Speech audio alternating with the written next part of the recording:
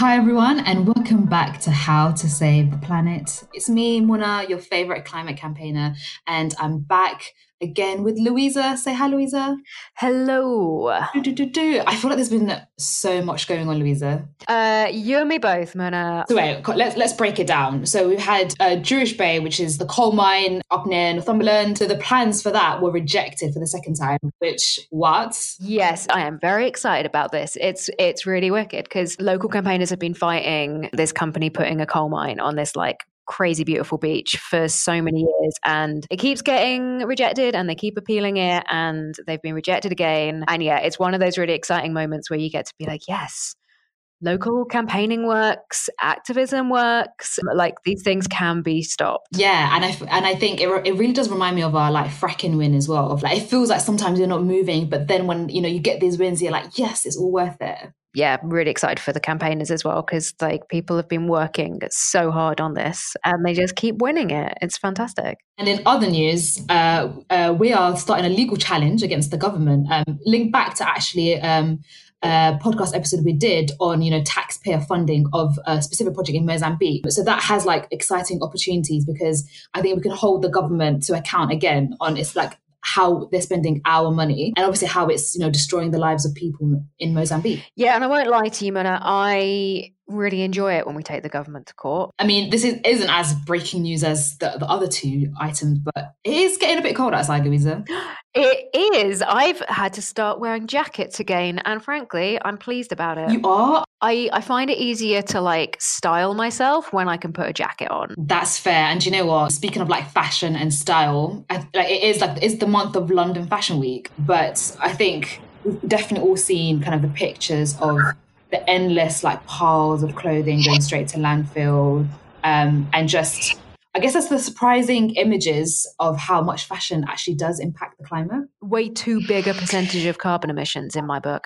Apparently, the average cotton shirt takes 2,700 litres of water to produce. I can't even fathom that. So yeah, hang on. How does that measure up water-wise? What would that look like if you were drinking that? It would be 2.5 years. For one shirt? For one average cotton shirt. That's how much water it takes. That's mad. It's mind-boggling, the extent of the damage. Okay, well, I've got one depressing one for you. Okay, bring it on. So you know how when you do online shopping, you're buy a bunch of stuff and you'll get a couple of sizes because you don't know which one's going to work. Exactly. And also if you're me, get too overexcited by bold patterns that actually I can't pull off.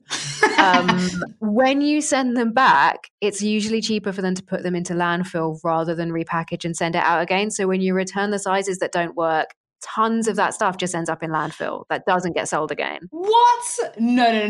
No, I know. I am having to rethink my entire life right now. As in they send it to landfill, even though it's new, you just yeah. But then it's when you return things to the shops, they just hang it up. Why is it any different to that? I do not know. That's wild because in my head, you'd be like, okay, I'm going to order all the stuff now on one go so I don't have to return and then order again. In some ways, you'd be like, I'm doing maybe the better thing. Yeah, less postage, right? That's less cars driving around. You think you're doing a good thing. No, that is unacceptable. That actually has me fuming a little bit. I need a minute, Louisa. Okay. Take a breather. Okay. But then we have to talk to our guests. So today we have such great guests to help us make sense of the fashion world and how to be sustainable. We have Rosalind Studd, don't we, Louisa? We do, who has been working in the fashion industry for years, but now is on a massive mission to get us all actually mending our clothes. So she launched repairwhatyouwear.com, which is a website offering free tutorials for mending your own clothes. And she's kind of trying to fight against the disposable nature of our fashion at the moment. Then we have Marie, founder of Congregation Design, a collective of designers and makers challenging fashion rules and putting sustainability and transparency at its core. Thank you so much for joining us, Ros. I'm particularly excited to speak to you because I feel like, to my mum's despair, I haven't really picked up a lot of technical skills when it comes to mending my clothes and just anything sewing or fashion related.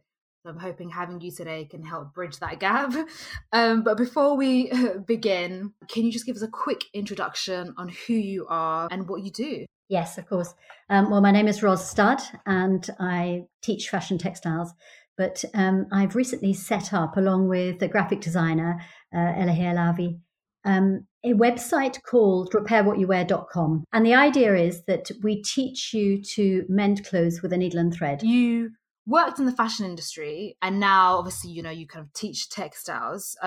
When did you kind of start this sustainable fashion journey?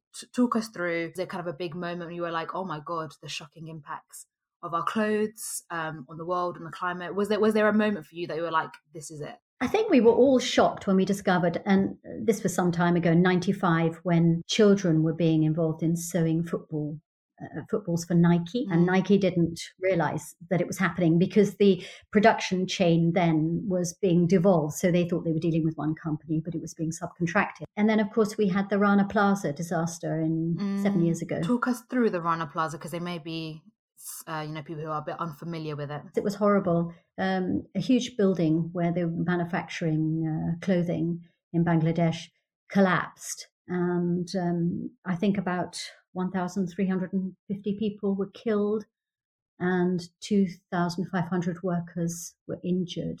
And when you read about it, you hear that they had to go through the rubble to find the labels to know who was actually subcontracting to the factory. So transparency became an issue, and organizations like Fashion Rebellion set up at that time to bring around transparency in the industry. Can you talk us through a bit about thinking behind the website and encouraging people to repair rather than buy new things? Along with what we buy, we also have an environmental impact.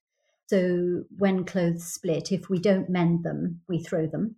And we have very high amounts of landfill in the UK, 350,000 tonnes per annum. When I thought of the project, I started talking to lots of people and found that it was pretty universal not to have confidence to do basic mending in clothing. It's a great site, and it's really useful instructions, and definitely stuff that I was never really taught, because I feel like when you do, I remember doing home ec at school, and you would learn how to do things with a sewing machine, but I can't get a sewing machine and I can't remember how to use one either. And my vision was always, you don't have to become a brilliant seamstress. That's not the point. How easy actually is it to mend things with a needle? Because I'll be honest with you, I am terrible with arts and crafts with my hands, but my my inspiration is there, my effort is there. It's just the execution I lack. I think everyone can do it. Now, the thing is, you don't have to expect it to be a work of art. You just have to think, I'm going to mend that hole.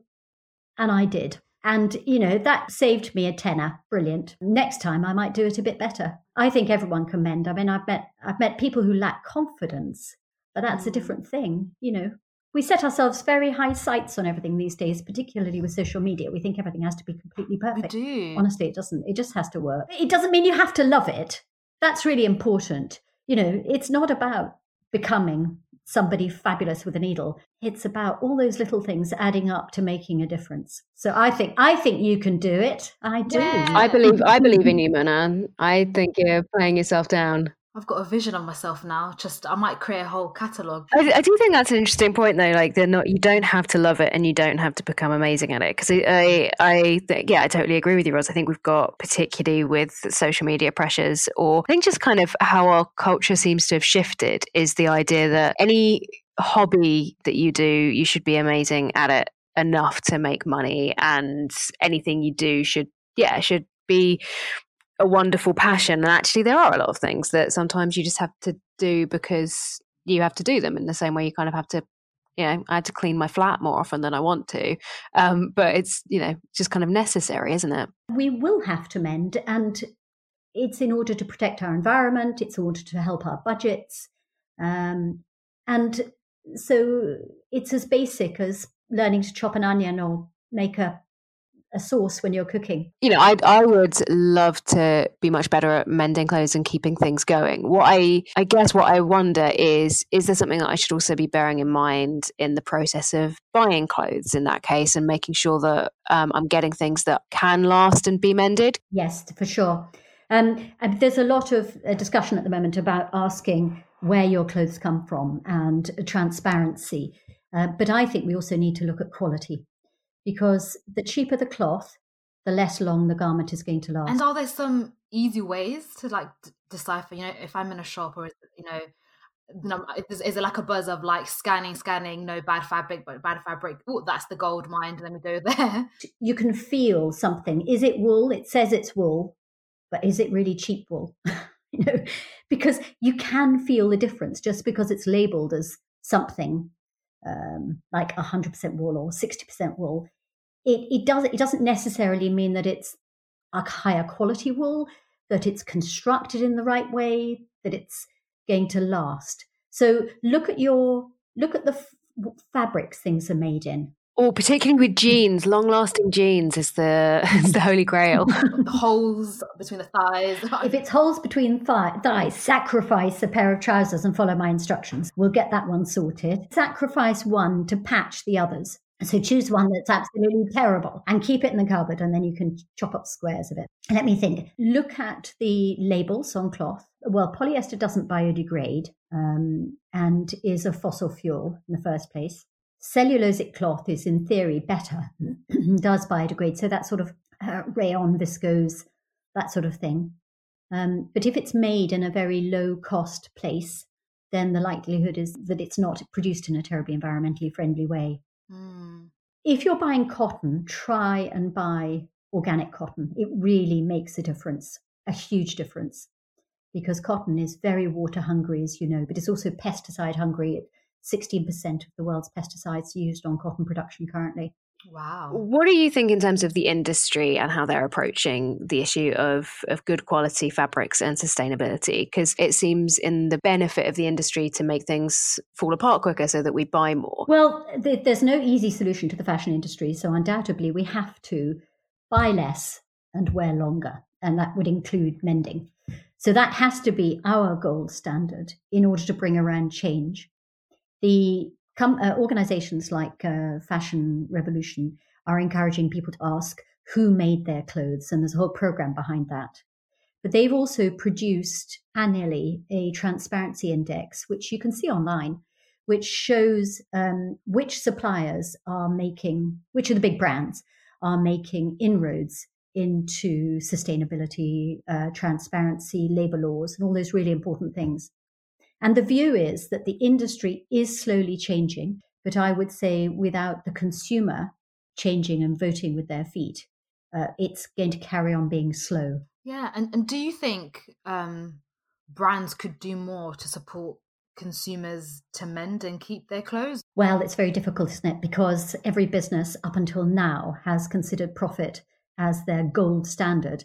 But a couple of years ago, they became aware of a general turning towards environmental credentials as well as profit. And anyone who could still carry on getting away with it was trying to. I honestly think that any business with any sense right now will see that they have to change their model. If you're a total beginner with very low confidence, where would you recommend someone, basically me, where would you recommend me to start? Well, just go onto our website and look at the basic stitches. So we show you how to thread a needle by being in a less irritating way, because even threading a needle can drive people bonkers. Oh God, yeah, it's annoying. Yeah. And then backstitch, because you can mend almost anything with backstitch. And next is buttons, because they're essential. If a button falls off a shirt, you don't want to be throwing it away. And then if you have got there, then have a go at hemming stitch, because just with those basic skills, you can mend 90%. Ooh, that's a lot. Yeah, I know. Good, isn't it? Yeah.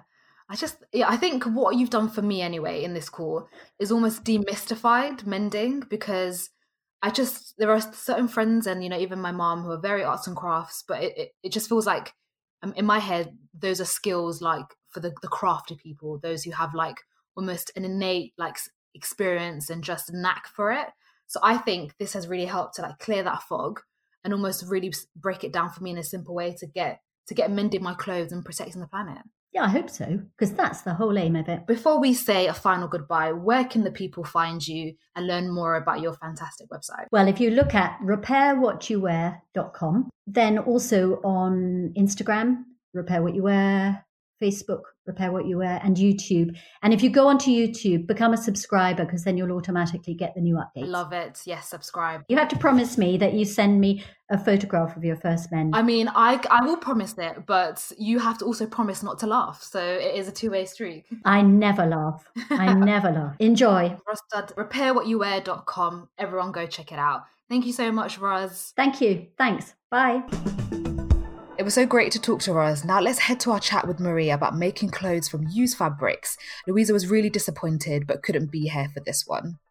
Hi Marie, it's so lovely to have you here today. I'm really excited to learn more about your work and how it's bettering the planet. But before we get stuck into it, can you introduce yourself and the collective? Yes, of course. So I'm Marie. I graduated a few years ago from a master in fashion design menswear at the Royal College of Art. It did start really there, the full the origin of the collective to do things differently. Between I had experiences in the industry, and I think that was quite traumatic. All what we could get in the industry was really poor and pressurizing, like really much, like in terms of resources, like human resources, but as well for the planet. So from that, I saw that instead of, what do usually fashion designer is to start making their collection, and then they produce a show, they do lookbook, they go to Paris to sell their garments to buyers. And I saw if we were doing all a little bit of that, 13 people would work together, or maybe 20. And then maybe from that we could do a collection. And the reduction of everything would be like really significant for the planet and for our footprint. So this is the way it really starts. And you speak about trauma and finding it so traumatic. And I think that's a really interesting way to describe it, because there's obviously the shiny outside bits to fashion. And then almost when you're in it, you can see damaging effects of it. Was that part of the reason that inspired you to kind of focus on upcycling? Yes, indeed. Yeah, because really being a fashion insider can be sometimes devastating. And you know that if you want to make your career through, you just have basically to shut your mouth. So that was really a heartbreaker for a lot of us. So in the collective, we saw that there is ways to change the system and the way we do things. However, we need to experiment and try those out. So we did 2 collections so far, and taking the time is not, this crazy calendar that we have to follow about Fashion Week. Like we want new every 3 months. This is not how we see things. So, Right. Our collection tend to be yearly, and we really speak when we've got something to say. What we wanted to talk about is about the resources who exist in the world. So we saw that upcycling was like the perfect tool to work on that new collection.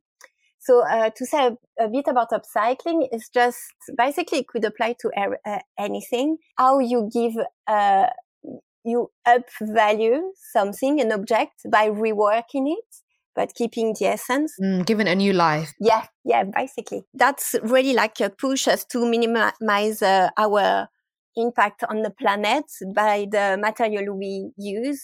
Because, it can be so wasteful when you're not careful about what you use to cut a garment or even to dye it. And you speak about waste, and obviously when we think about the kind of the impact fashion has on the planet, do you think kind of fashion brands can do more to utilize and reuse fabric that's already out there and produced?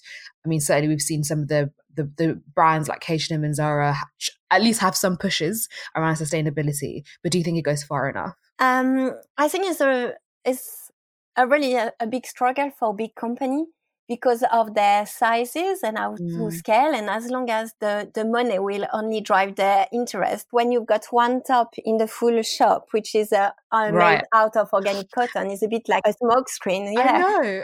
So I think it will take time for the industry really to adapt. I think our role as a consumer is really like to select what we consume really carefully, being aware of the cost it takes to make things, especially if you give value to old clothes or to existing resources. So I would advise people to to think about that when they buy something. But I think ice cream can't be sustainable just by the essence of it. Buying fewer things, but like better quality if possible. I mean, I think this always, for me anyway, brings up a struggle of sometimes when you want to care about the planet, it seems like potentially all the fun things are just having a disastrous effect on the world. You know, from your side and thinking, do you think it's possible to care about fashion and the planet at the same time and still be able to use clothes as a way to express your personality, yourself, and, you know, just to feel good?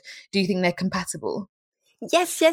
I mean, totally. I think that being sustainable is like looking for the unique, the specific, and, you know, at this time of globalization, I think it's really precious, like the time you would spend to find the perfect piece. So I think it can be seen through this way. And we've got all, surrounding us, like amazing resources where we can find amazing stuff, like charity shop. I'm working in the fashion industry, and I'm always, my point is to be like on the edge of what is going on, and styling is really important. But I never buy anything new because I can't afford for the quality I want.